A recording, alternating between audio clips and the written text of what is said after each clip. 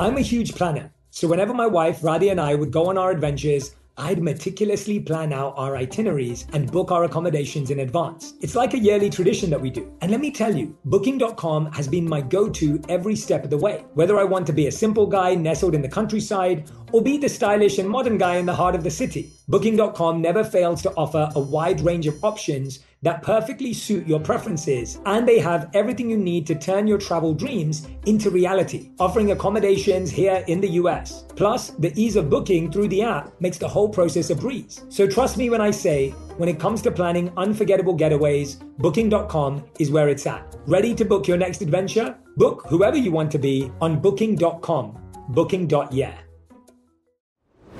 Herbs have been a huge part of my wellness journey, thanks to my Indian roots. My mum introduced them to me, and I saw firsthand how they worked wonders for both body and mind. And when it comes to keeping my digestion in check, slippery elm bark and ginger root are my go-tos. Our sponsor, Nature's Way, has over 50 years sourcing these herbs and many more that can promote digestive health. Visit naturesway.com/herbs and use code J10 at checkout for 10% off any herbal supplements through June 30. Terms apply.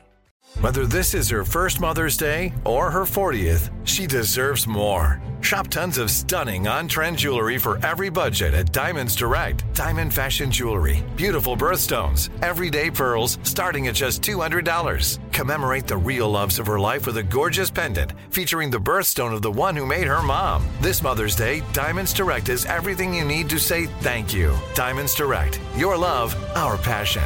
Online at diamondsdirect.com.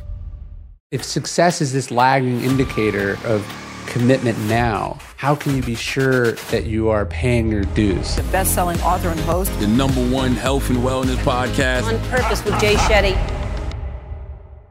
Hey everyone, welcome back to On Purpose, the #1 health podcast in the world. Thanks to each and every one of you that come back every week to become happier, healthier. Did you find any subscriptions you forgot about or any you paid for twice and didn't realize it? I personally experienced this where I received an email that said I paid for a subscription for an app I'm not even using anymore. Did you know nearly 75% of people have subscriptions they've forgotten about? Before I started using Rocket Money, I thought I had only about 5 subscriptions. I could not believe it when they showed me I was paying for 8 subscriptions each month.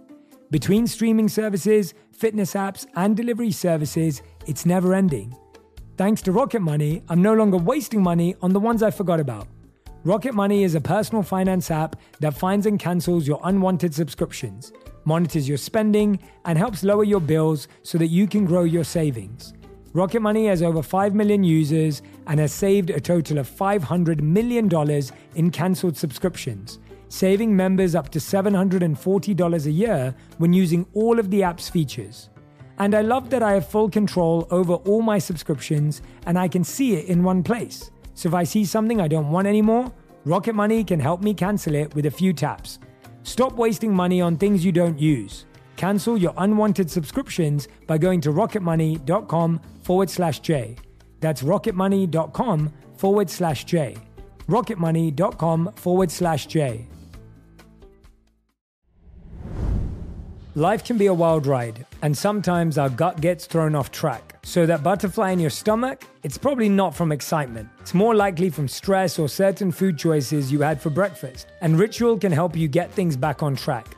They made a 3-in-1 supplement with clinically studied prebiotics, probiotics, and a postbiotic to support a balanced gut microbiome. Every morning, I start my day with Synbiotic Plus. It's now an essential part of my daily routine. With its blend of prebiotics, postbiotics, and all that good stuff, I'm giving my gut the love it needs to tackle whatever comes its way throughout the day. There's no shame in your gut game. Synbiotic Plus and Ritual are here to celebrate, not hide your insides. Get 25% off your first month for a limited time at ritual.com/Shetty. Start Ritual or add Synbiotic Plus to your subscription today. That's ritual.com/Shetty for 25% off. On Purpose with Jay Shetty is brought to you by Booking.com, Booking.yeah. Many of you know that one of the most important aspects of my life is my connection with others. Travel has become one of the best ways for me to connect with people, whether that be my community, my family, friends, or loved ones, or all of you. Most of my family lives outside of the US, so traveling around the holidays, birthdays, or other special occasions is something that we're accustomed to. As we grow older, oftentimes our families or loved ones end up living in different areas as us, making it challenging to get together due to various schedules and commitments. With Booking.com, I'm able to efficiently book travel and accommodations for everyone in my family so that we can spend quality time together. They also make it easy to book travel for the various types of travelers in my family so that each person in my family can authentically be the traveler they want to be, no matter the destination. Once a year, my family takes a trip together to a US destination where none of us live or are visited.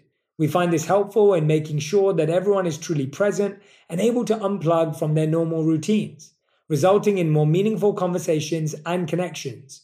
Experiencing new places with those close to you allows you to bond over a shared experience. Booking.com's breadth and variety of accommodations in the US has made the destination selection and booking process not only easy, but fun. Travel can also foster new connections.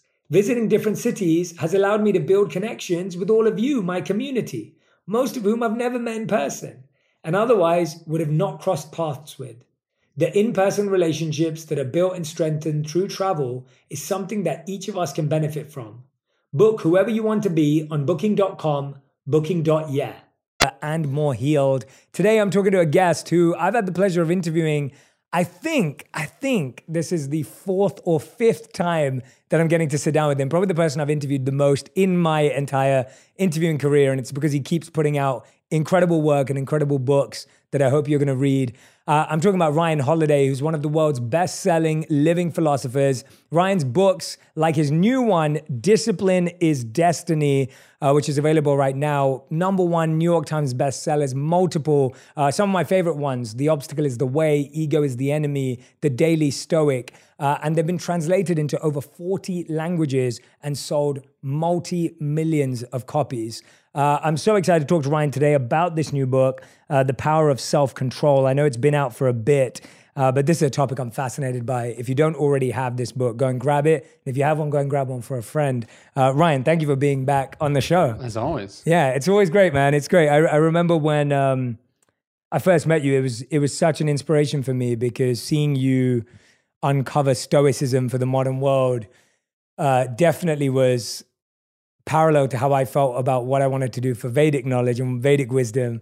And it's been exceptional to watch it. And I love that. I hope there's more. I don't know. This is the end of the series, right? Like, This is 2 in a 4 book. Okay, so. Good. Okay. Yeah. You keep finding a way of doing that. I need to figure that out.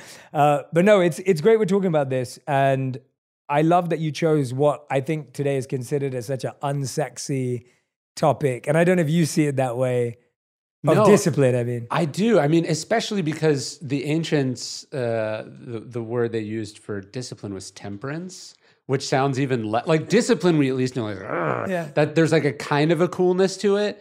But temperance feels like the opposite of fun, right? It feels like you're telling me what I can't do, all the things I have to avoid, or all the things I have to stop short on. Yeah. And people don't like that. Yeah. Even though when you actually think about the people who do whatever they want all the time, yes, are actually some of the most unhappy, miserable people in the entire world. Yeah, and it's funny you say that now because I started thinking back to Vedic knowledge, and the word is tapa, T-A-P-A, and it means austerity, or that's the closest translation. And the idea that discipline is often compared to austerity. Right. And austerity, the purpose of it is not deprivation. The purpose of austerity is to be not corrupted, to be sustainable, right? To avoid what is superfluous or unnecessary. And it's not even about, I think, it's not even about avoiding pleasure altogether. Like in the ancient world, in the Western ancient world, the big dispute is between the Epicureans and the Stoicism and the Stoics. And you'd think Epicureans are the lovers of pleasures and the Stoics are the haters of pleasure. But even the Epicureans believed that any pleasure taken too far becomes a source of pain or suffering. So it's what we're really talking about then, it comes down to this idea of temperance or balance. What is the right amount? Some things, the right amount is 0. But for most things, the right amount is some sort of moderate or midpoint. And you have to have wisdom and self-control to not only figure out what that is, but then to stop at that line. Yeah, yeah. And that's the hard part, because I feel like society has gone in the direction of becoming addicted to pleasure, yes, or pleasure seeking. Where, from the Stoics' perspective, why did we even ever go down that road? Like, why did we leave wisdom and self-control, or did we never have it at all and we've always been trying to balance it? Yeah, I mean, I guess that's the big question, is like, why do we take something that we like too far? Yeah. Right? So the Epicureans would say, like, look, drinking is great, but if you have a hangover the next day, was it actually so great? And so, you know, if you push the pleasure too far, it becomes not pleasurable. But in the moment, that feels very far away, right? Like in the moment, you want the thing now. Obviously, sex is this thing for people. It's like the thing you're attracted to in this moment. You're not thinking about the shame or the regret or the consequences or the pain or the loss or the grief. You're not thinking of all those things. You're just thinking of right now. So I think a big part of this is where the wisdom comes in, the ability to step back and go, what am I going to think about this after I get it? What am I going to think about this later? And realizing that your mind is very good at tricking you. Just as your mind often tells you, like, stop, you're too tired, you can't go any further. You actually have a lot less left in the tank. Your mind also tells you, you need this thing, you won't regret it, it's amazing, you know, whatever. Yeah. And it's really good at putting those blinders on. And so part of, I think, any meditative practice, any philosophical practice, any journaling practice is being able to argue with yourself a little bit, to step back and have that conversation about, well, is what I think about this true? Is the story I'm telling myself about this true? I think nowhere is this more important than for like ambitious people who have told themselves, I will be happy when I accomplish X, right? Like, of all the things we need to be most disciplined about, ambition is one of them, because it tells you this lie that after I become a New York Times bestseller, after I make $1 million, after I get a gold medal, then I'll be good. My parents will be proud of me. I'll be happy. Then I can relax.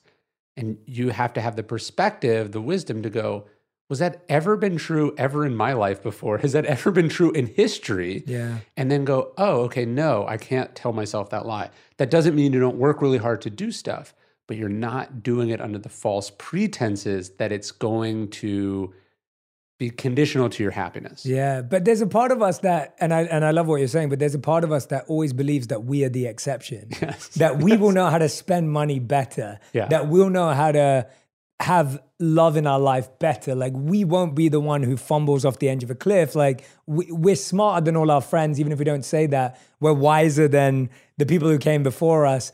And that's ego is the enemy. But of course, like that idea, I think, is what misleads us so much. Yes. Yeah. It's like, okay, you're on the medal stand, you've just won the gold medal, and you're not feeling happy for yourself. You're thinking, well, I could have done it faster. You're thinking, oh, I got to do it again, right? Even in that moment, you're not able to think, I'm doing it to myself right now, what I will be doing to myself in the future. And that's this sort of insidious thing. And you can understand why, from an evolutionary perspective, it drives the species forward. But you can also see the immense personal cost that it inflicts on us, because it never allows us to be present or content or happy with what we have in that moment. And so I think, again, people think discipline is I always push myself to do better, do more. Discipline can also be curbing that very impulse, right? Like, ordinary people, when we're talking about discipline, what we're talking about is getting off your butt, working out, resisting eating candy and eating nutritious food instead. It's, managing your screen time. But I think for a lot of more disciplined people, or for people who have tasted the rewards of discipline, you have to learn how to be disciplined about discipline, which is maybe the highest level of the whole thing. Yeah, exactly. Now we've started talking about discipline as a tool to achieve daily or weekly, monthly, yearly tasks. But you're actually saying that we need to go back a bit. Like, how would you unpack that for how you're defining discipline there? Well, it's like, what's the number one cause of injury for athletes? It's overtraining, right? So like, yeah, you're ordinary person. It's like, you're not training enough. You're not working hard enough. Yeah. But then at a more elite level, at a more accomplished level, actually the trouble is, hey, the race isn't for 6 weeks. Like, do you want to peak now, or do you want to peak at the right moment, right? Or this is just a practice session. You don't have to go all out. Or, it's a long season. Are you prepared for that? And so, discipline has to be balanced with sustainability, with rest, relaxation, recuperation, recovery, all these other things. And that requires kind of a spiritual discipline on not just, hey, I can run an hour without getting tired, but like, can I stop myself from doing that? Yeah. That's not what I should be doing in this moment. Yeah. And what I like about that is that I feel there's different phases and stages. Like in the first 2 years of my career where we would have met in New York, and we went on a walk once as well, I think. And we were walking around the city, and I remember talking about a few of these themes, but it was at that time in my life, I was working probably 18-hour days. Sure. Because I had to, in order to kind of break through that first level. Yeah. I was still disciplined in the sense that I would make time to eat to some degree and meditate, and I would make some time to do a few things of rest, but generally I was working 7 days a week, 18 hours a day. And I'm very grateful I did that. I don't look back and go, oh, I wasted 2 years. It was brilliant. But then in the last couple of years, I've taken my evenings back. And so I don't work after 6 p.m. It's just a rule. I don't want to work. I don't want to be on the phone. And I was talking to a friend, and it's exactly what you said. He was saying to me, he was just like, well, don't you get less done? And I was like, no, I get more done. Sure. Because I know how much I have to get done. I'm far more attentive and focused. And then I'm not working at 9 p.m. when I can rest and recuperate. And now the next day I'm better for it. And so I hear that idea that is also a discipline. Yes. Although it could be seen as you're being lazy in the evening. And I think it's the question of, well, is it easy for you to do that? Yes or no, right? It's hard. It's actually harder for you, I imagine, to say, I'm stopping at 6 than it is to say, I'm going to work all night till I fall asleep at my desk, right? Like, yeah, I could do that. Yeah. If my wife's not around, I could work every weekend and evening. Yeah. And also it's realizing that you have multiple things that you're trying to do simultaneously. So yeah, sure, continuing to work 18-hour days may help you continue to advance in your career. But if one of the other things you're trying to work on is to stay married, or to better yet, have a happy marriage, or you have children, or you have your health, or whatever. Like you were telling me before we recorded that you got in at 3 a.m. last night. Let's say you're a person who always wakes up very early. Like I'm a person who wakes up early. Yeah, same. But then I also have to understand that sleep is a discipline. And so if some changes outside my control mean that I didn't go to bed to a certain time, the fact that I wake up at 5, that's a bad idea. And it actually requires, you wouldn't think that sleep discipline would be a thing, but in the military, they talk about that. Sleep discipline, you got to get your hours because you make bad decisions when you're not rested. And other people bear the consequences of those decisions. And so deciding, hey, I'm going to skip this thing that feels comfortable to me to do, that feels natural for me to do, that I feel like I'm letting some part of myself down by not doing. I actually have to be the bigger, more self-controlled person and say, in this moment, I'm not going to do that, right? And I think at the end of the day, self-discipline is the ability to have an emotion, an instinct, a feeling to do a thing, and then to catch yourself and go, is that actually the right thing to do, yes or no? And sometimes it is. Sometimes it's, hey, it's cold outside and it's 5 a.m. and it's still dark and I don't want to get up. But I have to get up because I've made these commitments, I'm behind, blah, blah, blah. Then other times it is to stay in bed, right? Just like, sometimes you feel that surge of temper coming on and you have to go, no, that's not a good, like it's always the ability to step back, put the emotion, the instinct, the opinion to the test. And I think you learn this in meditation. I think you learn this for Stoicism in the journaling of going like, here's the thing. And I can choose it or not. I can choose to identify it or not. It is not me. The Stoics have this word assent, right? Not like ascent up a mountain, but A-S-S-E-N-T. Do you assent to the feeling or not? Do you agree to it, rubber stamp it, approve it, go along with it or not? Do you subscribe? Yeah. Yeah, that's what discipline is about. What do you assent to and what do you not assent to? Yeah, I wonder, I want to go over a tangent. I want to come back to that because I actually really like that point. But a few words ago, there was something that you sparked for me. Sometimes I feel like with work, it's doable. Sometimes with even our partner or with friends, it's possible to say no, to be disciplined. I find like, and I want to ask you this from your perspective, what about a sense of dad guilt? Like we talk a lot about mom guilt, and if I was speaking to mom, I'd ask about mom guilt in this scenario. But from a dad guilt point of view, like you're a dad, I see you wanting to be a good dad, and you're very involved with your kids, but at the same time, you're a writer and you're in a bookstore and you're doing activist work. Like there's so many things that you do. Do you ever feel like that's like the hardest place where discipline? Because it's like, even if a dad comes home at 3 a.m. and the kid wants him at 4 a.m., like does the dad stay up? Like what does the dad do? How does it work? Well, it's so insidious. What we do is we go like, I'm doing this for my family, right? And it's like, are you? Or are you doing it for you? Are you doing it for the money? How can you be doing it for your family if you don't see those people as a result of what you're doing? Someone told me many years ago, they said, love is spelled T-I-M-E. And I think about that all the time. I mean, obviously, I always have things that take me away more than I would like them to be. And I suppose I could do nothing, but that would also leave me unfulfilled. That would not be me setting the example I want to set for my kids.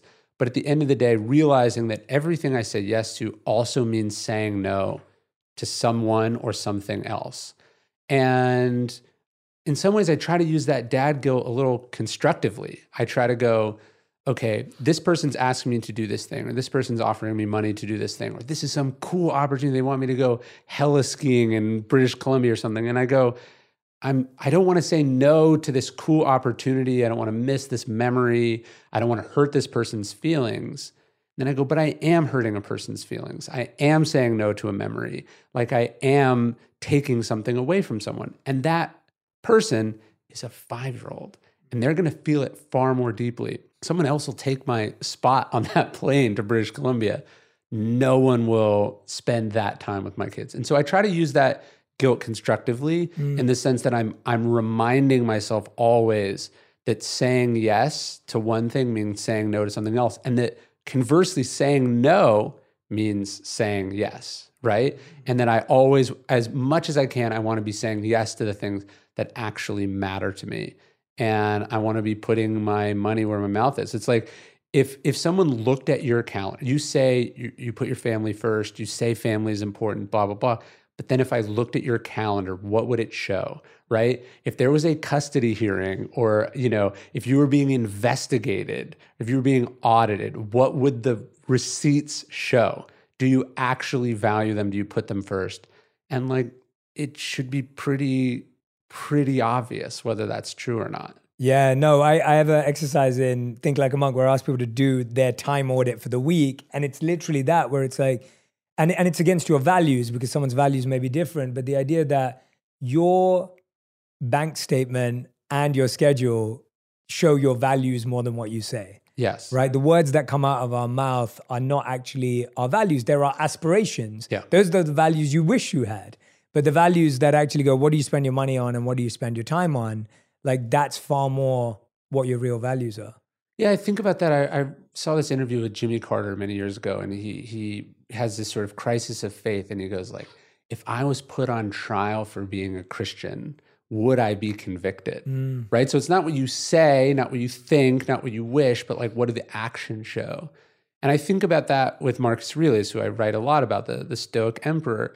Like, he never identifies explicitly as a Stoic. And one of his translators says, he never even says the word Stoicism like in his writings, but he's considered this philosopher emperor, and he probably still would have been even if his writings had never survived, because the deeds are there. There's a Latin expression, acta non verba, like deeds, not words. And so you have to always think, not what do I write about, what do I think about, what do I want to be true, but what do the actions show? And no one is perfect, and I think anyone auditing themselves there's going to be some disappointments, but you want like the big statements of priority to be there. And to go back to the idea of guilt, when you're looking at it, you shouldn't like whip yourself and feel, but you should be like, okay, this is not painting the picture that I want to paint. And that you're lucky enough in that moment to catch it now, not when you're 80, not on your deathbed. You've caught it now. And so what changes are you going to make to get closer between the ideal and the reality? Yeah. On Purpose with Jay Shetty is brought to you by Booking.com, Booking.yeah. Many of you know that one of the most important aspects of my life is my connection with others. Travel has become one of the best ways for me to connect with people, whether that be my community, my family, friends, or loved ones, or all of you. Most of my family lives outside of the US, so traveling around the holidays, birthdays, or other special occasions is something that we're accustomed to. As we grow older, oftentimes our families or loved ones end up living in different areas as us, making it challenging to get together due to various schedules and commitments. With Booking.com, I'm able to efficiently book travel and accommodations for everyone in my family so that we can spend quality time together. They also make it easy to book travel for the various types of travelers in my family so that each person in my family can authentically be the traveler they want to be, no matter the destination. Once a year, my family takes a trip together to a US destination where none of us live or are visited. We find this helpful in making sure that everyone is truly present and able to unplug from their normal routines, resulting in more meaningful conversations and connections. Experiencing new places with those close to you allows you to bond over a shared experience. Booking.com's breadth and variety of accommodations in the US has made the destination selection and booking process not only easy, but fun. Travel can also foster new connections. Visiting different cities has allowed me to build connections with all of you, my community, most of whom I've never met in person and otherwise would have not crossed paths with. The in-person relationships that are built and strengthened through travel is something that each of us can benefit from. Book whoever you want to be on Booking.com, Booking.yeah. Today, healthier is happening at CVS Health in more ways than you've ever seen. It's wellness destinations for seniors, including select locations with Oak Street Health and CVS Pharmacy. It's doctors, nurses, pharmacists, and everyone in between offering quality care and support virtually in person and on the phone. It's in-home evaluations through Signify Health and meeting mental health needs through Aetna. And those are just a few of the ways healthier is happening. To see more, visit cvshealth.com/healthier happens together. CVS Pharmacy, Oak Street Health, CVS Specialty, Signify Health, and Aetna are part of CVS Health. Eligibility and services vary by location and individual. Yeah, absolutely. And something that's interesting that's coming out from me here is that pretty much everything we do every day can be defined by thinking, feeling, and doing. But I think we're living at a time where we're stuck in the feeling generation. So we do things because we want to feel a certain way, but then when we feel things, we don't know what to do with it. So I'll give an example of what I mean by that. If we feel guilt, most of us don't know how to shift from that feeling into thinking and doing something different in order to not feel that guilt again. Yes. And if we want to feel happy, we just try and feel happy, not realizing that you have to change your thoughts and what you do in order to feel happiness or whatever it may be. What I'm trying to get at there is like, that to me sounds like a discipline too. But we've gone so into feeling because I think for so long, thinking and doing were the only things talked about, and we didn't feel enough. I think realizing that almost all the things you want in life are accidental byproducts of habits, processes, systems, routines, right? So Viktor Frankl famously said that happiness can't be pursued, it must ensue. It's the result of getting those big things right. And then you just feel this kind of feeling of happiness as a byproduct. You don't, as you said, you don't go, today I must feel happy, right? It's the result of having meaning and purpose and taking the right actions. And so people sometimes look at the books that I've written and they're like, how did you publish so many books? And it's like, publishing is not what I think about. I think about writing. I wake up every day and write, and the accidental byproduct of that is the publishing, right? And so good habits, good routines, like if you want a happier home life, it's like, are you spending more time there? Are you how are you setting up systems or processes that the result is that outcome, right? You control what you put in, the outcome happens or it doesn't happen. And I think so often we just, you're right, we just want the feeling. And so we try to cheat it or steal it, or we feel guilty that we don't have it, when really you could start small right now and just get yourself closer to it. What do you think is the best discipline you've built, like over time? Like, is it writing? Obviously that would be the obvious one, but is there another one that you think underpins that success? Like, is there a discipline you've worked on the longest? Well, I think writing is such a sedentary sort of intellectual, cerebral thing that I try to balance it out with like a physical practice. So I try to do something hard every single day. Running, swimming, biking. I do a walk once a day. Like I do something hard every day. And part of what that is transferable back to the practice, right? Because again, it comes down to you don't want to do it. It's hard. It's not going the way you want it. But you've cultivated the muscle of being able to push through that. Like there's lots of claims about the health benefits of cold plunges, and they may or may not exist. That's not why I do it, right? Yeah. The muscle for me is the cranking of the knob, of the looking at the cold plunge at my house and going, it is going to be unpleasant to get in there, but I have the ability to force myself to do that. That's the muscle that you want to cultivate. Yeah. And I think, people want to be the person on the other side of that, but they don't realize that the way you do it is by just starting it. Yeah, it's so true. I can relate to so much of that in my own life. And when you're saying that, I feel like today, most of what I do, I'd spend like 75% of my life outside of my comfort zone. I am constantly doing things that demand more from me than I believe I'm skilled and able to accomplish. Sure. Yeah. And in a healthy way, in a good sense, because I feel challenged. And I feel that challenge forces me to grow my skills, which then meet a new challenge, and then that keeps growing. But then I find myself in my personal life often resorting to comfort because I need to kind of cushion the amount of pressure and stress. And so it's like this balance. For me, I'm at that place in my life where I'm like, okay, I'm pushing so much. I need my personal life to be super cushioned to some degree. It is interesting, right? We will take, and Seneca points this out in one of his letters, like we'll push ourselves, we'll take risks to succeed financially, to succeed in business, to succeed in our careers, to buttress our reputations.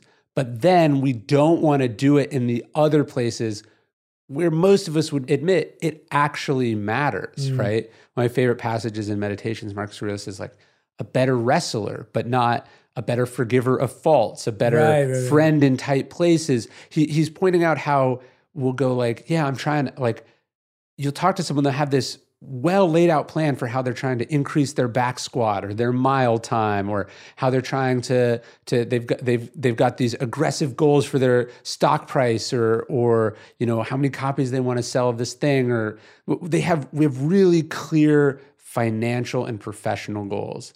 And then in our personal life, we just wing it. Yeah, and I'm not saying that I didn't mean that, but I know what you mean. Yeah, I love that point. And I think the point is, like, you have to be challenging yourself in your personal life, also getting vulnerable, getting outside your comfort zone, having the conversations that you like. I think it's because our professional stuff is so much more quantifiable. And then there's other people are looking at it, whereas the other stuff is private. And so we hold ourselves to different standards. And you think about what that costs us in terms of a place you get to in your marriage in 10 years that had you thought more consciously about, or put 1/10 of the focus on. Maybe you could have got there in 1 year and then had 9 years of enjoying it. Yeah. No, that I fully agree with. And maybe I didn't clarify. When I said comfort, I mean more, apart from like my sleep schedule, I have so many routines that are already set up that I try and make my personal life more comfortable, because, as in my individual life of my own self-care, because I find I'm pushing myself in so many areas. But I love where you took it to, because I think that's the critical one, right? It's like, what you're kind of leaning towards is most people will become people they don't want to be in order to achieve something. And that external pursuit often does that. By the end of building $1 billion company or whatever it may be, you end up going, well, I don't even like the person I am anymore, or I've lost the person who I thought I was.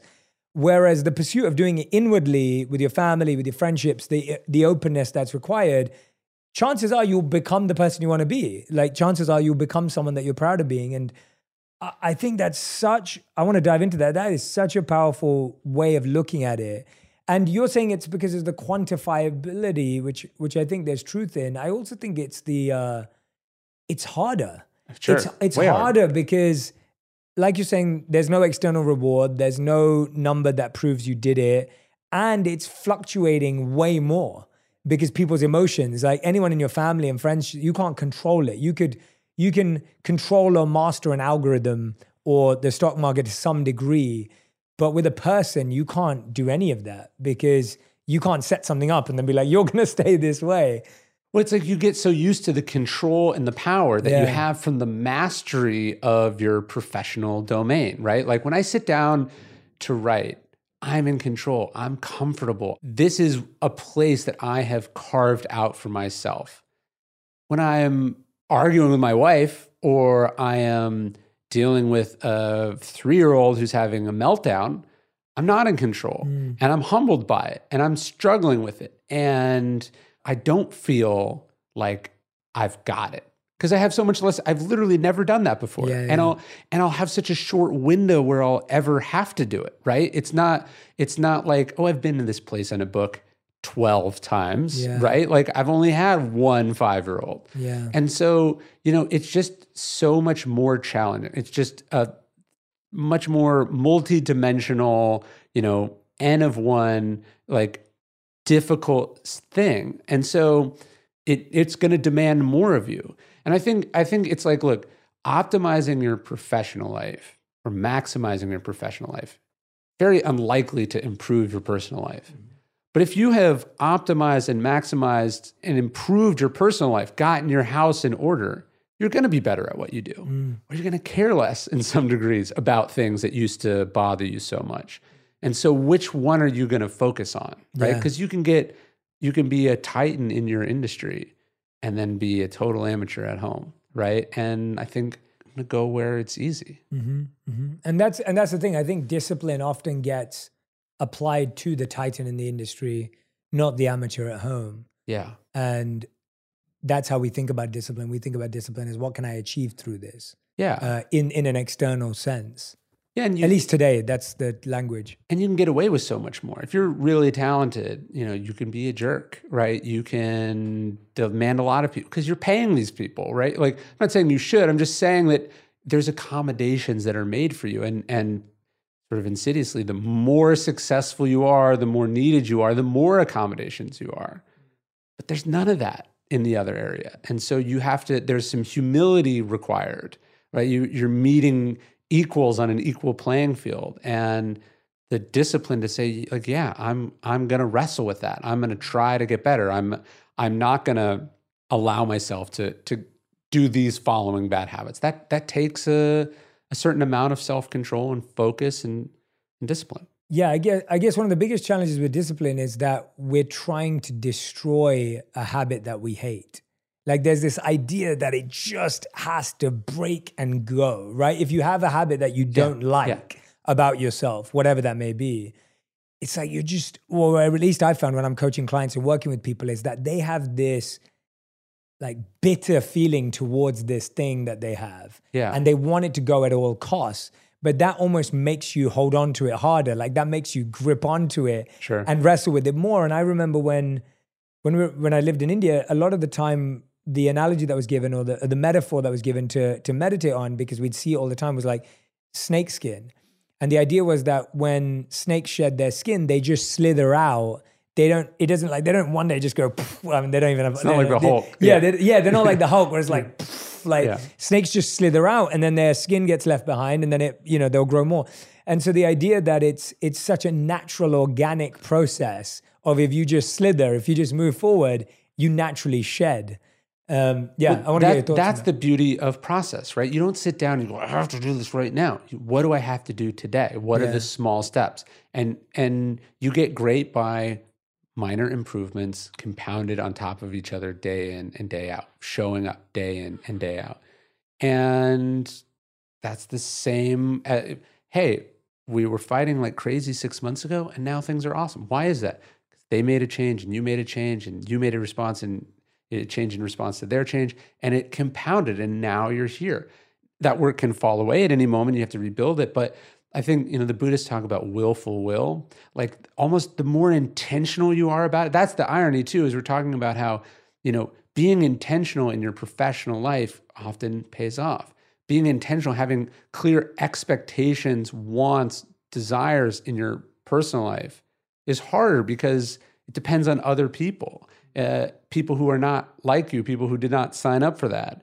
And I think one of the things you learn having kids and then also being married is that like assent in that same sense of like acquiescing to things, adjusting to things. Like I'm a routine person. Kids don't care about your routine. They fall asleep when they fell asleep. And you have to adjust. Like you're no longer the center of the universe. And that is such an important thing that you have to figure out and adjust and accommodate towards. You're the master of the universe here, but that you leave that behind when you walk through the front door. Yeah, absolutely. I was talking to Amar from Yes Theory. I don't know if you know the guys at Yes Theory. Yeah, they're awesome. And we've had them on the show before. But I was talking to Amar the other day, and they just released their project, Iceman. I think their documentary, first time, like their feature documentary. But he was talking about this, and he was saying that when they built Yes Theory, the goal was like, how can we say yes to things we would usually say no to, right? Like that was the obvious point. And now he's learned that it's equally important to say no. But the part that really hit me when he was explaining it, and I think we both vibe with the idea, he was saying that, and it's something you said earlier, he said, I have to start saying yes to the things I find hardest. And so he was saying that today, no matter how many marathons he's done, no matter how many crazy expeditions they've gone on, no matter how many countries they survive with no money, he said the hardest thing for him to do is sit with his thoughts for 15 minutes. Like he was like, that's the hardest thing. He goes, I don't look forward to doing that. He said, if someone told me to train for something, he goes, I look forward to that. But if someone told me to sit down with my thoughts for 15 minutes, he goes, I don't look forward to it. So that's what I'm doing. And he was saying that's why he's trying to build that. And he was like, that's his new definition of seeking discomfort. Because he said, when people come up to him and say, do you want to build like a $1 million company, $1 billion, whatever? He's like, I can get excited about that. But he goes, I don't get excited about it. Is that a good sense of people finding what discipline is for them? Or how do you see that? I mean, I think restraint is the hardest thing, right? Blaise Pascal in the 1500s said, all of humanity's problems stem from our inability to sit quietly in a room alone. It was hard 500 years ago. It's harder now when you have a cell phone in your pocket, when you could get on a flight and travel anywhere you want in the world, when there's unlimited distractions, opportunities, things to get excited about. Like, it's hard to hold the mind still, to be physically still, or maybe not to be physically still, but have the mind still while the body is in motion. This requires like so much discipline, so much self-control, so much self-awareness, right? Even to understand that it's hard for you, that it's something that you are naturally averse to or avoid, is a step in that journey to getting better at it. Because a lot of people are just doing, and they're not even aware they're running away from something. They're not even aware that it makes them uncomfortable to be still. So I think we have to understand it's this journey, and that hopefully as you go, you get more and more comfortable with that. Because at the end of the day, that's the one constant in life. Wherever you go, there you are, as the expression goes. Like, you're there. And if you can't get comfortable with that, can't get in touch with that, you can't see what's there, I think you're going to wake up one day and realize, I did all of this stuff to get away from something that's been inside me the whole time. And that's very, very sad. That's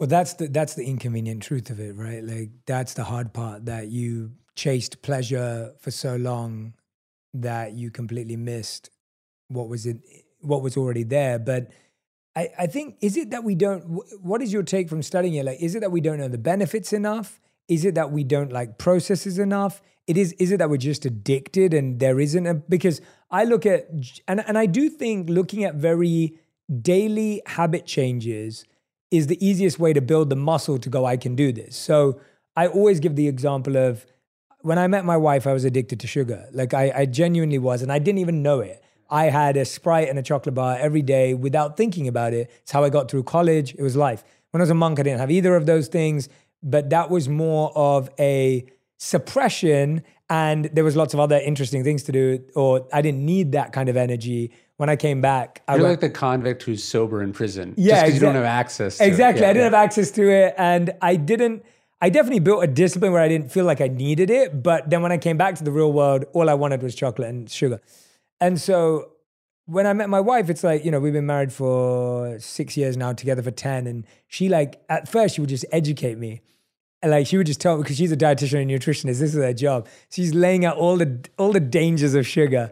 Then she's like taking it out of the like home, like it's not around anymore, it's not accessible. And then almost like it's taken 6 years, and I would say now I'm at a place where the habit has really transformed. That's like a 6-year journey. Yeah. And obviously it probably happened like halfway through, I'd say. Like probably it happened 3 years ago where I really started cutting out sugar. But it needed a coach. My wife was the coach. It needed a obedient or submissive student. I trust my wife on this area. It wasn't like, I didn't have an ego about it. She knows more than me about the body. And then on top of that, it needed a focus in the sense that in my health, we kind of did it one at a time without even trying. Whereas like we took out sugar first, we started working out next. Like she kind of did that even unconsciously. It just took so much. And I know obviously with the Stoics, we talk about mentoring and coaching, and there's always this cross learning. But I feel like now we're all trying to do it on our own. We are, and we're also expecting that it just happens, that it's this like epiphany.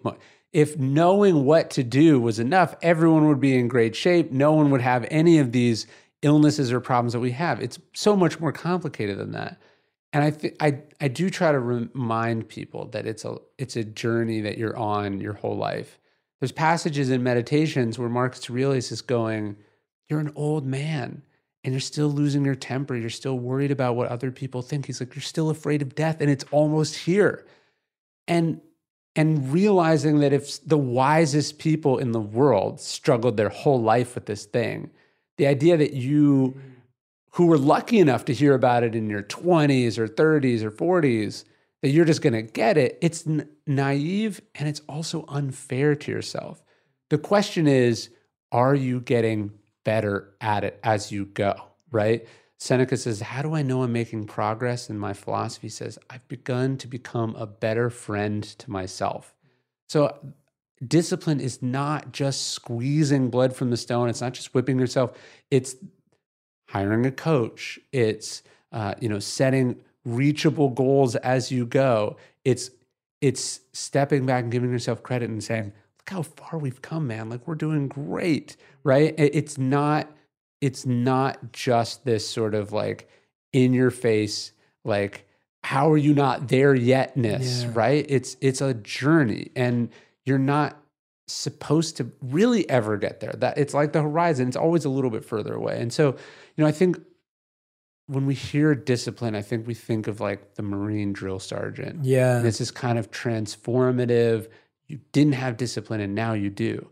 We should also think about it that like having a discipline, it is a thing you do your whole life, and realizing that that's how we should measure this progress. On Purpose with Jay Shetty is brought to you by Booking.com, Booking.yeah. Many of you know that one of the most important aspects of my life is my connection with others. Travel has become one of the best ways for me to connect with people, whether that be my community, my family, friends, or loved ones, or all of you. Most of my family lives outside of the US, so traveling around the holidays, birthdays, or other special occasions is something that we're accustomed to. As we grow older, oftentimes our families or loved ones end up living in different areas as us, making it challenging to get together due to various schedules and commitments. With Booking.com, I'm able to efficiently book travel and accommodations for everyone in my family so that we can spend quality time together. They also make it easy to book travel for the various types of travelers in my family so that each person in my family can authentically be the traveler they want to be, no matter the destination. Once a year, my family takes a trip together to a US destination where none of us live or are visited. We find this helpful in making sure that everyone is truly present and able to unplug from their normal routines, resulting in more meaningful conversations and connections. Experiencing new places with those close to you allows you to bond over a shared experience. Booking.com's breadth and variety of accommodations in the US has made the destination selection and booking process not only easy, but fun. Travel can also foster new connections. Visiting different cities has allowed me to build connections with all of you, my community, most of whom I've never met in person, and otherwise would have not crossed paths with. The in-person relationships that are built and strengthened through travel is something that each of us can benefit from. Book whoever you want to be on Booking.com, Booking.yeah. Today, healthier is happening at CVS Health in more ways than you've ever seen. It's wellness destinations for seniors, including select locations with Oak Street Health and CVS Pharmacy. It's doctors, nurses, pharmacists, and everyone in between offering quality care and support virtually, in person, and on the phone. It's in-home evaluations through Signify Health and meeting mental health needs through Aetna. And those are just a few of the ways healthier is happening. To see more, visit cvshealth.com/healthier happens together. CVS Pharmacy, Oak Street Health, CVS Specialty, Signify Health, and Aetna are part of CVS Health. Eligibility and services vary by location and individual. Yes. I think, though, that that's what we're banging our head against, is that the mind has been so far removed from the idea that things take time, that patience is required, that one step at a time. Like, we hear those things all the time, but there's literally nothing we do in our lives that requires us to move one step at a time anymore. Like, it just doesn't work. And we know these examples, like whether you're ordering food to your house or whether you're getting this delivered or whether you jump into an Uber or Lyft. We know that. But I found it really interesting recently. Like, I just went through a double hernia surgery, and it's not life-threatening and it's meant to be routine, but it's far worse than the doctors make it out to be. And the journey back to feeling like I can operate normally, it's been 2 months now, and I'd say I'm 75% there. I would say that the first 4 weeks were like learning how to walk again. Yeah. And I have never, ever moved that slow in life in a good way. As in that every movement of the body or the mind had to be slow. Yes. Because if I moved fast, I could potentially relapse. Yeah. So I still can't pick anything above like 15 pounds. I'm not allowed. I couldn't for that first month, like walk for the first week, and then I had to shimmy for the rest of it. And I had to, like, when I sat down on a chair, I had to be so mindful. I was like, wow, I thought I was mindful. Yeah. And having this surgery has made me the most mindful person ever. I've never eaten that slow because the digestion was harder and there was pain in this area. And so it was the first time in a long time I felt that present. And I consider myself to be a present person. I think at the root of it is this illusion we have that we're in control, right? That we're deciding how things go. And then we have an injury or a problem or something that disrupts it, and we are rudely but also kindly reminded how little control we have. I remember when I moved across the country, I was writing my first book. The 2 days before I was supposed to start, riding my bike in New Orleans, I get stuck in the streetcar tracks. I go over the handlebars and I break my left elbow, and I'm left-handed. And so, like, all of the way that I was thinking about writing this book goes out the window for like 6 weeks. I couldn't get like the adrenaline or the endorphins that I needed just to function as a person. So I had to go on these like long walks. So, I get the news and it's like, okay, I'm not going to be able to work or think for like 6 weeks. This is a total dead loss for me. But then I started taking these walks, like hour, 2 hour, 3 hour walks just around. And what do you know? I start writing the book in my head on these walks. If I had gotten things the way I wanted them to go, it would have been far less advantageous to me than me having to respond to the way they did end up going. So at the core of Stoicism is this idea that we don't control what happens, we control how we respond to what happens. It seems like it's this curse, this human frailty or weakness that like we're not in control. But our superpower is our ability to respond to that, to find good in it, to be made better for it. And you go through this thing and you realize, oh, this is an opportunity to practice all of the things that I ordinarily take for granted, I assume I have. There's this one Japanese Zen master, actually the Zen master from Zen and the Art of Archery. And he's at the end of his life, he's dying, and he goes to like urinate in the snow, and it's red. He's like bleeding. He's dying, and his students are alarmed. He goes, this too is practice. All of these things that we experience that we didn't want or we thought they should go a different way, they're actually the opportunity to practice the way, or the logos, as the Stoics would call it, in the way it's actually meant to do. If we choose to be present, recognize it, and take that opportunity instead of fighting it or resenting it or wishing it were otherwise. Even I love that point that you made, that even that was practice. Yeah. That is beautiful. Like that's magical. Like that, idea that even in that worst scenario at the end of all of it, it was still practice. And if we could only wrap our hand around that, because I think we still think of practice and performing, practice and arrival, practice in the end, we still see it as separate. And there is nothing that's separate. Like that tree outside that's huge is still growing and being nourished. It's just you don't see it anymore. Yeah. And sometimes what I do with clients is I'll give everyone a seed and I'll ask them to plant it and take care of it. And that's like an old way of just learning growth, because it's so painful to be watering something every day and not seeing it grow, only to realize it is growing. Or I remember something they gave us in the monastery was like, they gave us this rope. It was like this really old rope and it was already tied and we were asked to untie it. And it's like most of us spent the whole of the first day we got it trying to untie it and failing. Yeah. Only by like day 21 to realize all we had to do was pull it a little bit every day and hopefully it would unravel because it was so tight. And so even if you sat there all day, you'd go mental and you wouldn't achieve anything else. Right. Yeah. It was the willful will, right? Yeah. It's like wanting it a certain way, needing it a certain way, trying to force it, as opposed to stepping back and letting it be what it is. It's like the way our mind works, whatever is happening now, you will look back on sometime in the future as formative to who you become, right?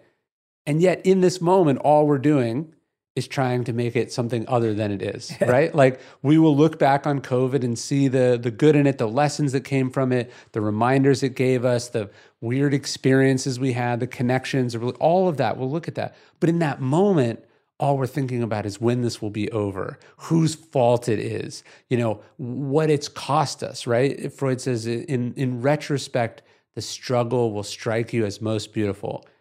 But it's such a shame, so unnecessary to deprive yourself of understanding the beauty of it now. Certainly perspective adds to it. It allows you to see it differently. But what if you could just not feel guilty, worried, anxious, resentful? Like, in the future, this will be a story, right? Mm-hmm. You'll have learned, but you could give yourself the gift of at least some of that now by accepting it and just seeing it as what it is in front of you, that it's practice. Yeah. And the challenge, I guess, is that because we've not had an experience, maybe in our early childhood or in our teens, where we saw that, where it was like we went through a difficulty, we built discipline, and we got over it, or we learned from it, as you're saying.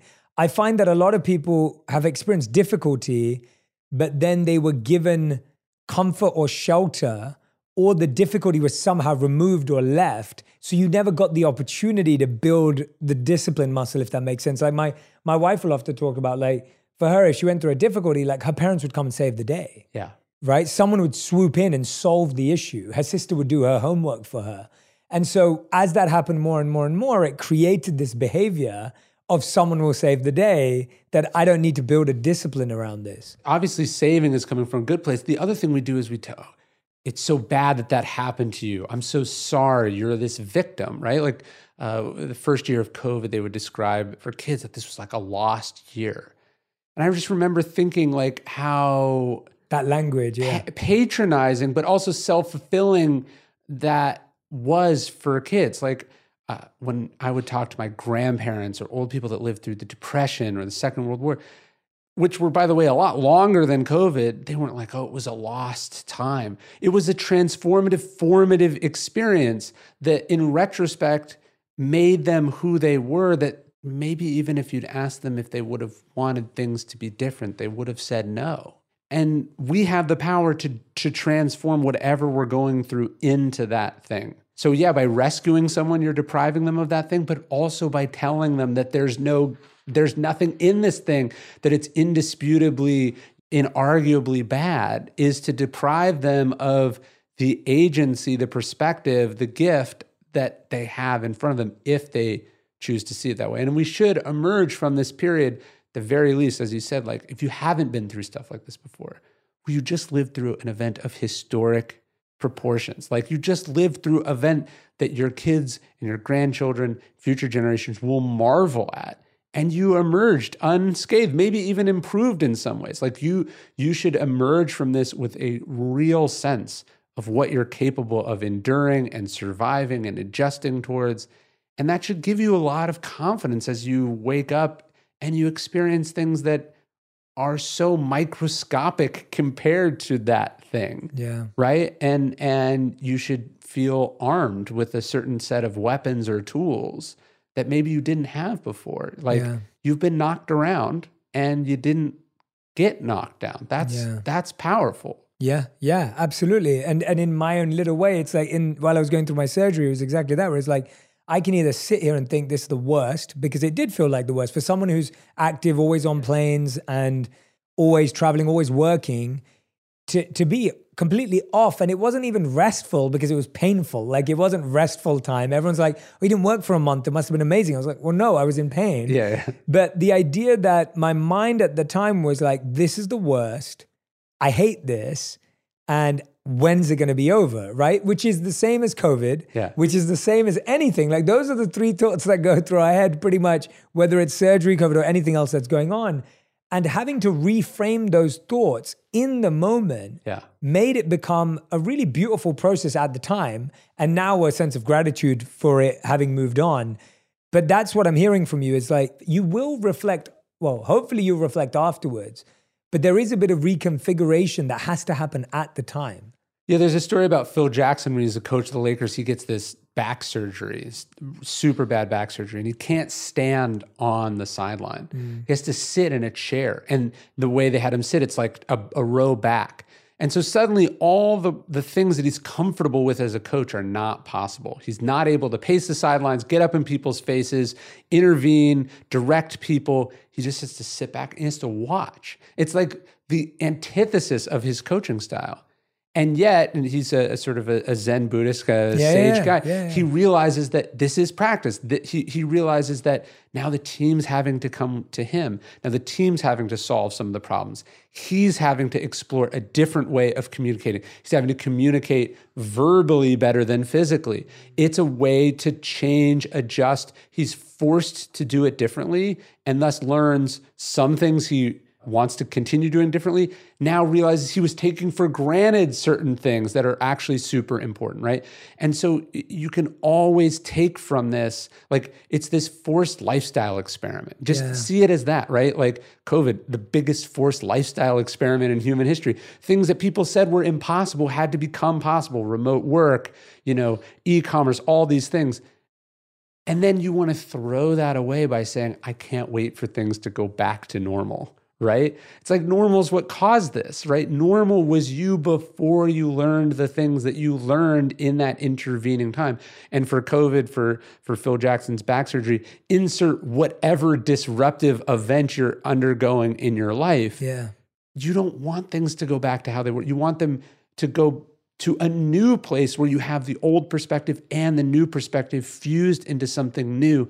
When Marcus Aurelius says the impediment to action advances action, what stands in the way becomes the way, the Zen expression is the obstacle is the path. Same east-west coming to the same idea. It's like this thing has opportunities inside it to make you better should you choose to accept them. Yeah. And that's what I like. It's not the simplistic idea of, and I'm always trying to address this, it's not the simplistic idea of look for the positive in the negative, right? Like that's not what we're saying here. This isn't the idea of like, oh, there's a beautiful side to this. That's not the point. Let's get into that a bit because I feel like people kind of simplify and go, oh no, we'll just look for the silver lining, which is not what we're saying. Well, do you know the Stockdale paradox? No, tell me. So James Stockdale, he studies Stoic philosophy and then he's shot down over Vietnam. He's taken prisoner. It's been 7 years, horribly tortured in this Vietnamese prison camp. Afterwards, he's speaking to Jim Collins, who writes Good to Great. Yeah, Good to Great. Yeah. And he formulates what becomes known as the Stockdale paradox. Jim Collins says, who has the worst trouble in the prison camp? And Stockdale says, oh, that's easy. The optimists, right? The people who thought, I'm going to be out by Christmas. I'm going to be out by the spring. This isn't going to be hard. When Stockdale's parachuting into this camp, he says, I am leaving the world of technology and entering the world of Epictetus. He says, it's going to be 7 years at least. But he said the first step is I had to unflinchingly accept the reality of my situation, which is that I might not get out, which is that I'm probably going to be tortured, which is that I'm not in control, which is that there's so much unknown pain and suffering ahead.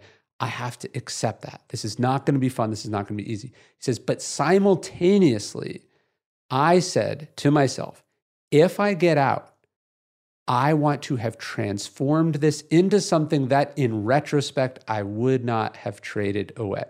That's the paradox of what we're talking about. Stuff happens, life gets in the way, you lose someone, your company goes bankrupt, the market shifts, a natural disaster, your life can get flipped upside down at a moment's notice. You have to unflinchingly accept the reality of that situation, the unfairness, the unexpectedness of it, your blamelessness or your blameworthiness for it. And then simultaneously go, okay, I'm not saying this is wonderful, that I'm glad it happened, but I can make choices now that derive positive benefits from this, that make me better for having gone through this.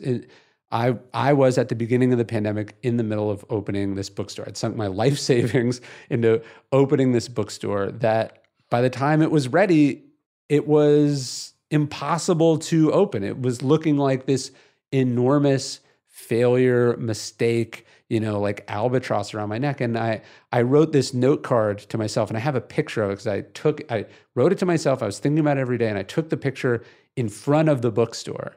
And I just wrote to myself, I said, 2020 is a test. Will it make you a better person or a worse one? Right? I have no idea whether the bookstore will work. I have no idea where things are going. I have no idea what life is going to look like. What I control inside that is I emerge from it a better person, right? More community-minded, a better spouse, a better thinker, a better writer, more patient, more self-aware. Those are the things I control within it. And so when we say the obstacle is the way, we're not like, oh, it's great this terrible thing happened to me. But you're saying what I took from this terrible thing, or maybe you're trying to strip the labels altogether, but you're saying what I took from this was positive I made from it. That's the paradoxical. Yeah, that's a great breakdown. I'm so glad you went into that because, I've heard the example in the same way of when there were soldiers who said, we'll be home by Christmas. Yeah. Their hope was shattered because they weren't home by Christmas.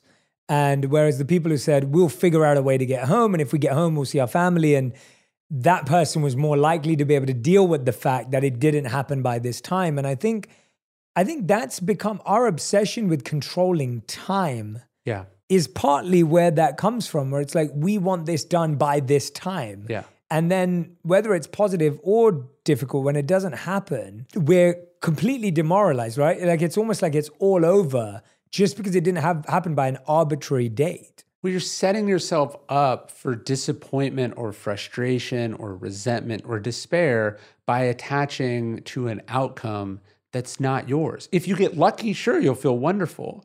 But if you work for years on a book and success or failure of it was, did it win awards? Did it sell lots of copies? Did your parents read it? Those are things that are not in your control. But if it was, I understand this better than when I started.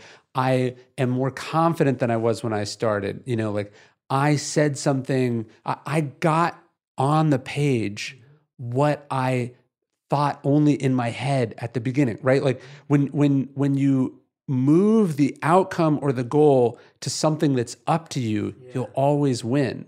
And I think that's what wise people do. It's not that they're not ambitious. They are ambitious, but their ambition is things that are up to them.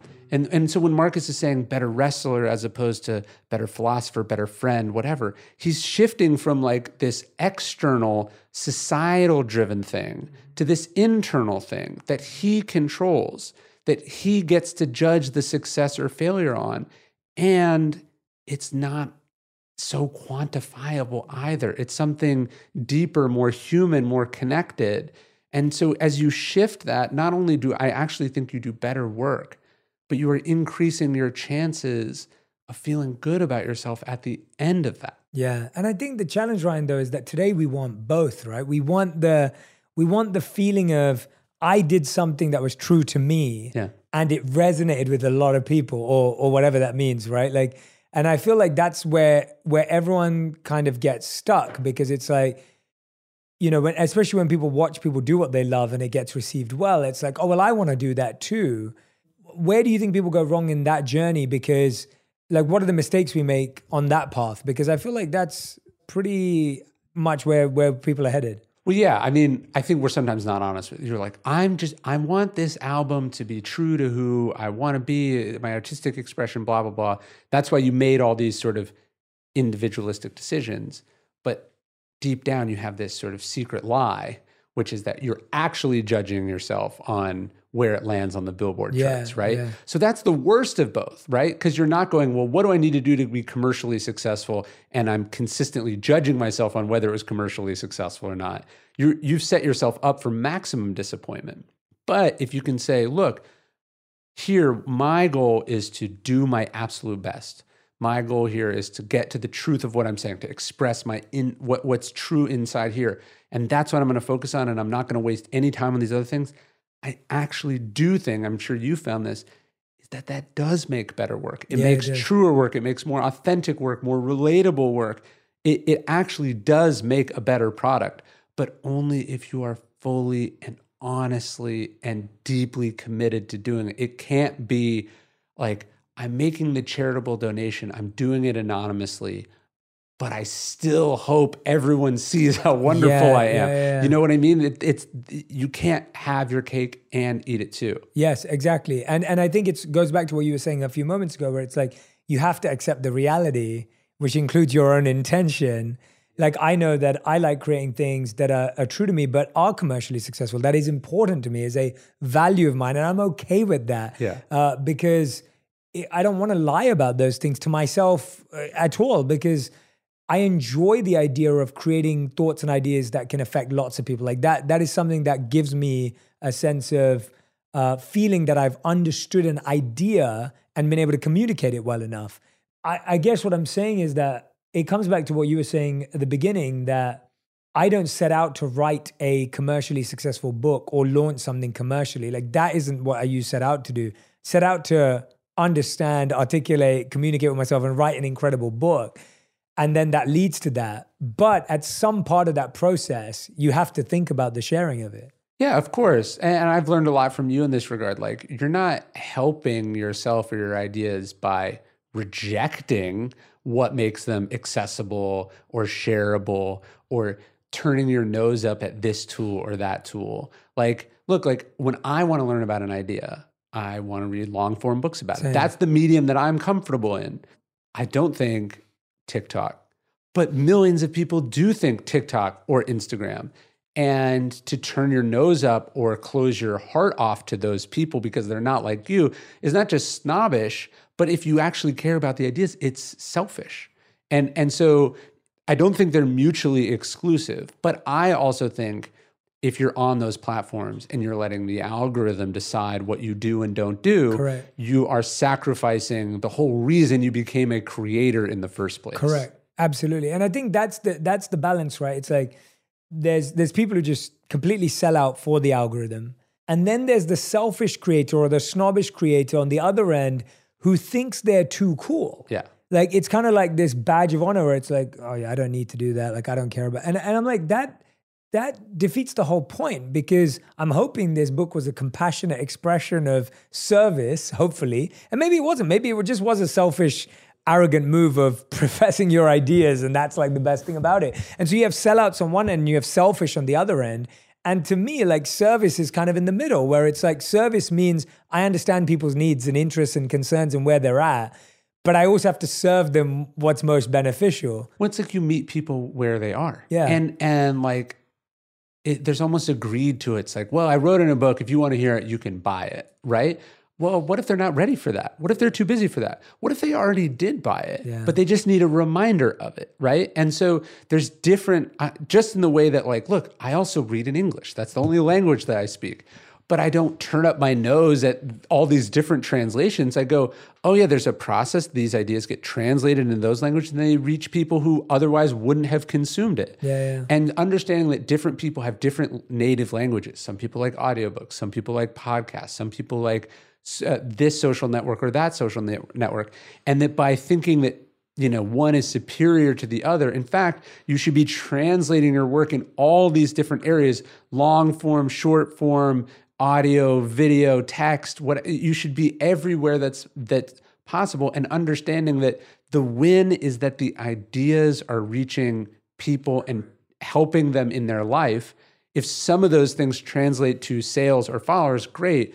But like, I always think about like, again, what is success? At the end of the day, like if your thing sold 0 copies, but it changed the world, you'd be like, that was a win. Totally. So why don't you just do the stuff that changes the world and trust the process that you'll probably be able to make a living. Absolutely. And most things that do change the world or have an impact started non-commercially, right? Like in that sense of, especially creation or ideas. I mean, maybe not businesses, but ideas. Like when I started creating content, even the first few interviews I did with you, like that whole NASDAQ, I never got paid for that whole series. Yeah. I was interviewing authors every week because I was fascinated by the idea that I get to sit down with people that I find interesting. You're also putting in your hours. You're getting good at this thing. Yeah, exactly. And you're getting good at it. You're enjoying it. You get to meet awesome people.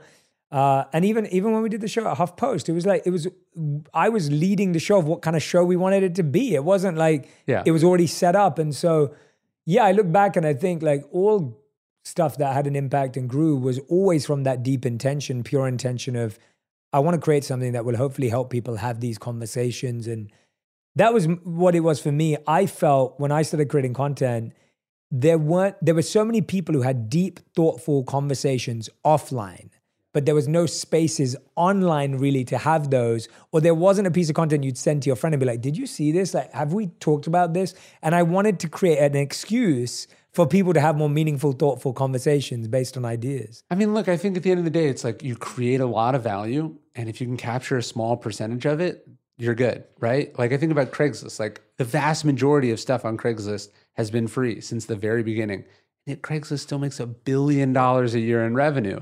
Like when you create a lot of value, I create so much content, and like the only part that is not free are the books, right? And the books fund that work, and then that work also funds the books. It's you're creating kind of a flywheel of stuff.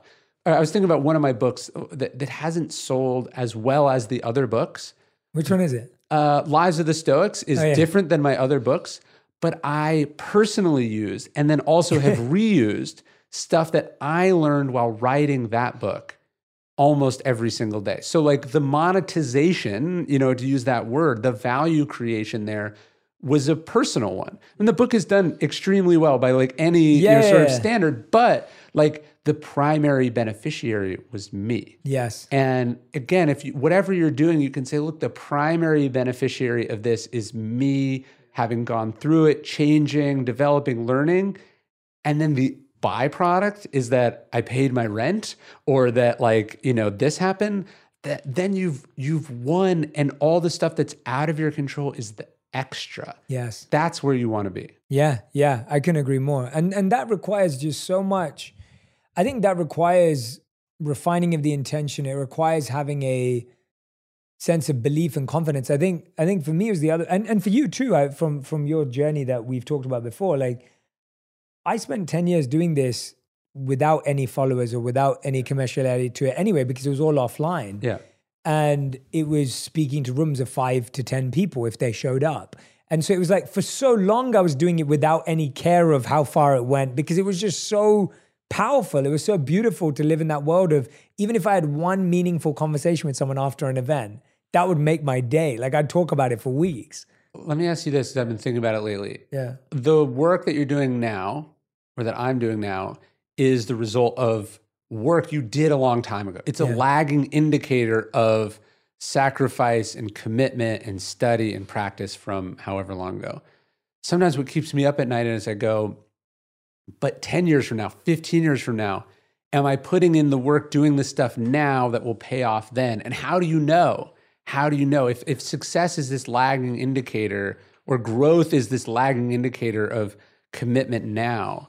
How can you be sure that you are paying your dues? Yes, I'm so glad you said that, because I've been talking to my team about a few things that we're doing. I've literally asked us to find 3 new coaches. Like I've literally gone, I've always learned through one-to-one coaching or mentorship. Like that's my favorite, apart from books, that is my favorite way of learning.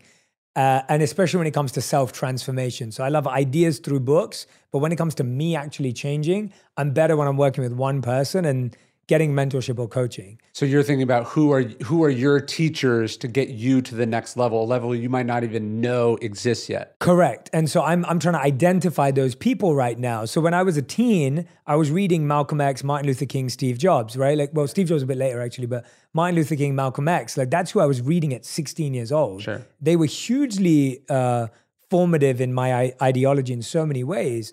And then in my 20s, obviously I lived with the monks. So that was hugely that. And then went to public speaking school when I was 11 years old. So that has lasted far too long and needs to be refined again. And so, yeah, I completely agree with you. I look at all the skills I have today and I go, where do they need to be refined? Yeah. And then I look at, well, what are the things I'm missing out on because I'm not exposing myself. Now, I do think that I do find having the podcast very fortunate because I do get to sit down with a lot of people that I seek mentorship from in an informal sense. And then I can be like, oh, well, I'm really going to do a deep dive on that person's book. Or like Gabor Mate was just on. Yeah. He's amazing. Like, you know, and people have known about him for a long, long time. This was the first time I interviewed him, but I'm like now doing a backwards reading of all of his books. Sure. And so I love that, you know? Yeah. It's like, what rabbit holes are you falling down? What sort of new, it's like a great athlete is like, well, what am I adding to my game this off season? Totally. And like, how do you not get complacent and coast? Because you could be coasting for a long time and not realize off your lost skills, that your skills or your speed is slowly decreasing before it, and then it's too late. Yeah, that's such a good point. And I think the thing that hit me there, what you just said, is just, it's also what skills do I need that I'm not trying to see the results now? Yes. Like what is something I'm happy to let kind of simmer and build and just organically grow rather than like, I'm going to learn this skill because next week we're going to launch this thing. Like that's not what I'm talking about. Well, all the things you were talking about that made you who you were, those were never means to an end because the end was inconceivable, right? Right. Like none of it didn't even exist. Absolutely. But somehow it was the perfect like training montage for who you became. And how do you make sure the montage is continuing as opposed to this once in a formative thing? And then, you know, every once in a while I'll do a talk and like, it's the person before me, you're like, oh, you've been doing this a long time the exact same way. And you stopped. You stopped. Yeah. And you don't want that. Yeah, exactly. And I think partly that's also me allowing myself, at least for me, and I'm only talking about myself, but I think this is helpful for people. I think you have to allow yourself to become different things and giving yourself permission to follow that bliss, as Joseph Campbell would say, because, right, for example, when I wrote Think Like a Monk, that was the kind of end and beginning of a new journey in my life. Like I was kind of encapsulating what I've learned of the last 15 years.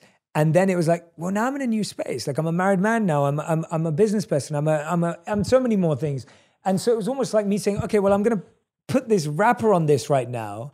And now my next book's all about love. And there's loads of people going, Jay, like, why are you writing about love? Like, why? And I was like, because I'm fascinated by love. Like, and I'm okay with answering that question of why love. I don't want to continue to write books. I mean, by the way, the love book is full of wisdom I learned during my time as a monk. Of course it is. But the point is that I don't want to be defined by that. And I don't want to limit myself to any human experience because then I'm basically saying I have to be this. And that's what performers do. Yeah. I have to play this character for the rest of my life. And then you get typecast in your own life and you don't let yourself. And I'm like, maybe my next book will definitely not be about love. I know that for a fact my next book's not about love, but I'm okay with that. Like I like the idea of I'm letting myself go in the direction of whatever I want to become, because why would I limit it now? When we talked about like, you know, cranking the shower handle, that's a muscle, right? My first book was about marketing. Yeah. I could have sold my next book about marketing, my next book about marketing. I could be still doing that. I could still be speaking about that first book. And when I went to my publisher and I was like, you know, I want to write about this obscure school of ancient philosophy, they were like, what? You know, they were like, how's half sound? You know, they give me half what I got for my first book. But that's that muscle. I was like, I don't care. This is what I want to do. Yeah. And so when you cultivate the ability to do that hard thing, the challenging thing, the different thing, the investing in like being bad at something to get good at something, you think about Tiger Woods, he's changed his swing 3 or 4 times from the ground up. That's the real muscle that prevents you from sort of ossifying or declining. It's the ability to go like, just because I'm here doesn't mean I'm going to stay here. I want to try and do something radically new or different that I hope will work commercially, but I know personally I will emerge better, right? Like let's say that the book doesn't work. I'm sure it will. Let's say it doesn't work, but you're like, hey, my marriage is better as having done it. That's a win from top to bottom, right? And then, you take that with you as you go. For me, writing it, I wrote a completely different book than the one I thought I was going to write. And I wrote it 3 times. And the first time it was too raw and probably too... it was probably too tough a read. And the second time it was too shallow. It was totally not what I would want to do. And then the third time we got the balance right. Yeah. It's funny what you said about earlier, the discipline of trying to get out of doing things wrong, but the discipline of ambition. Once you've had one success in anything, most people grip onto it because now you've had a taste of it. Yeah. And now you're scared that if you don't be that person, you will lose it. And I just wouldn't want to live that way because then you are just acting and not being. It's like what you think that having the success, proving yourself should make you more courageous, less risk averse because now you've done it. But in fact, the opposite is true, right? This is where courage and discipline are related. It's the opposite. Now you have something to lose. Now you don't want to change, go in a different direction because the expectation is set with the first one. So you imagine how scary it is. Tiger Woods, you have the best swing in golf, and you're like, but I think it could be better, but I'm going to have to go have a bad swing for months to get to the other side of that. And so the ability to say, I decide whether I'm successful or not the external results. And that's why I'm willing to go down this detour, try things differently, do this. That is that sort of key skill, and courage and discipline have to be related. They complement each other. And it was come from my first book came out, it debuted on the bestseller list, it was controversial. But who I would be today if I continued down that road would be a caricature of that first person because it would have been a copy of a copy of a copy of a copy. Instead, I went towards something that was interesting to me, which opened up another thing that was interested in, and that I wouldn't be who I am had I done the safe thing. And so they say all growth is a leap in the dark, right? You have to continually take that leap. And one of the things I hope you learn when you do that is, first off, it's not as scary as you thought. But then sometimes it doesn't work and you go, oh, but I feel great about it. And then it decouples external recognition from the internal process. And then you go, yeah, I just do what I want. I do where it takes me. And a lot of times it works out. Sometimes it doesn't. But it's called being a creator for a reason. You're making something. You're the leader. You're not a follower. Well said. Ryan, this has been so much fun diving in with you. We were talking for ages. I had no idea where the time went. But it's been such a joy just always just getting into it with you. And I hope that everyone who's been listening, I hope you go and grab a copy of Discipline is Destiny, The Power of Self-Control by Ryan Holiday. And of course, any of the other books that we've recommended before on the show. If you love this episode, you can go back and listen to a ton of other episodes with Ryan. And again, I hope today's episode, I tried not to do, for everyone who's listening, and I've been trying this more recently, I tried not to do a systematic conversation of breaking down how to build discipline and I've been avoiding that kind of hack kind of conversation recently, which I think you've been really resonating with, because I think sometimes the penny that needs to drop isn't the how-to, it's kind of like the churning of the idea in your own self of coming closer to what it truly means for you and making sense of it. So that's been my attempt, at least.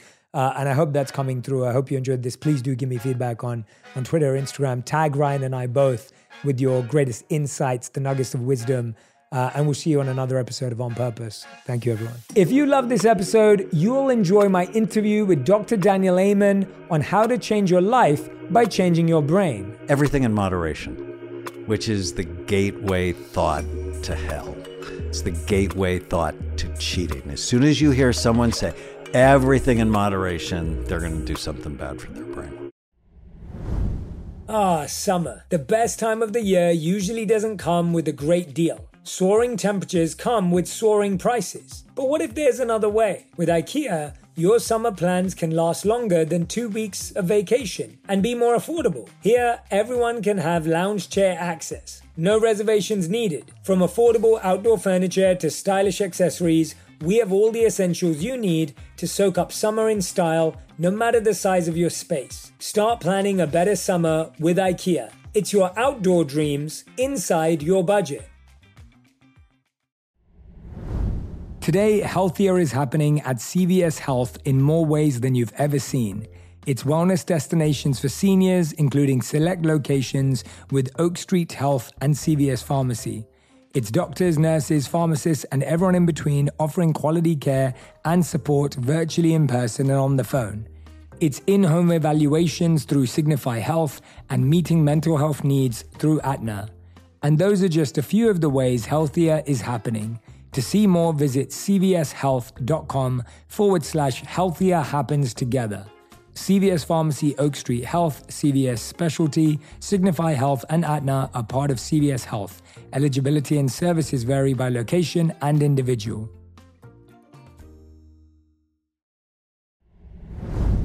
This show is sponsored by BetterHelp. It's a simple truth, no matter who you are, mental health challenges can affect you, and how you manage them can make all the difference. That's why everyone should have access to mental health support that meets them where they are and helps them get through. BetterHelp provides online therapy on your schedule. It's flexible, simple to use, and more affordable than in-person therapy. Connect with a licensed therapist selected just for you. Learn more at betterhelp.com. That's betterhelp.com.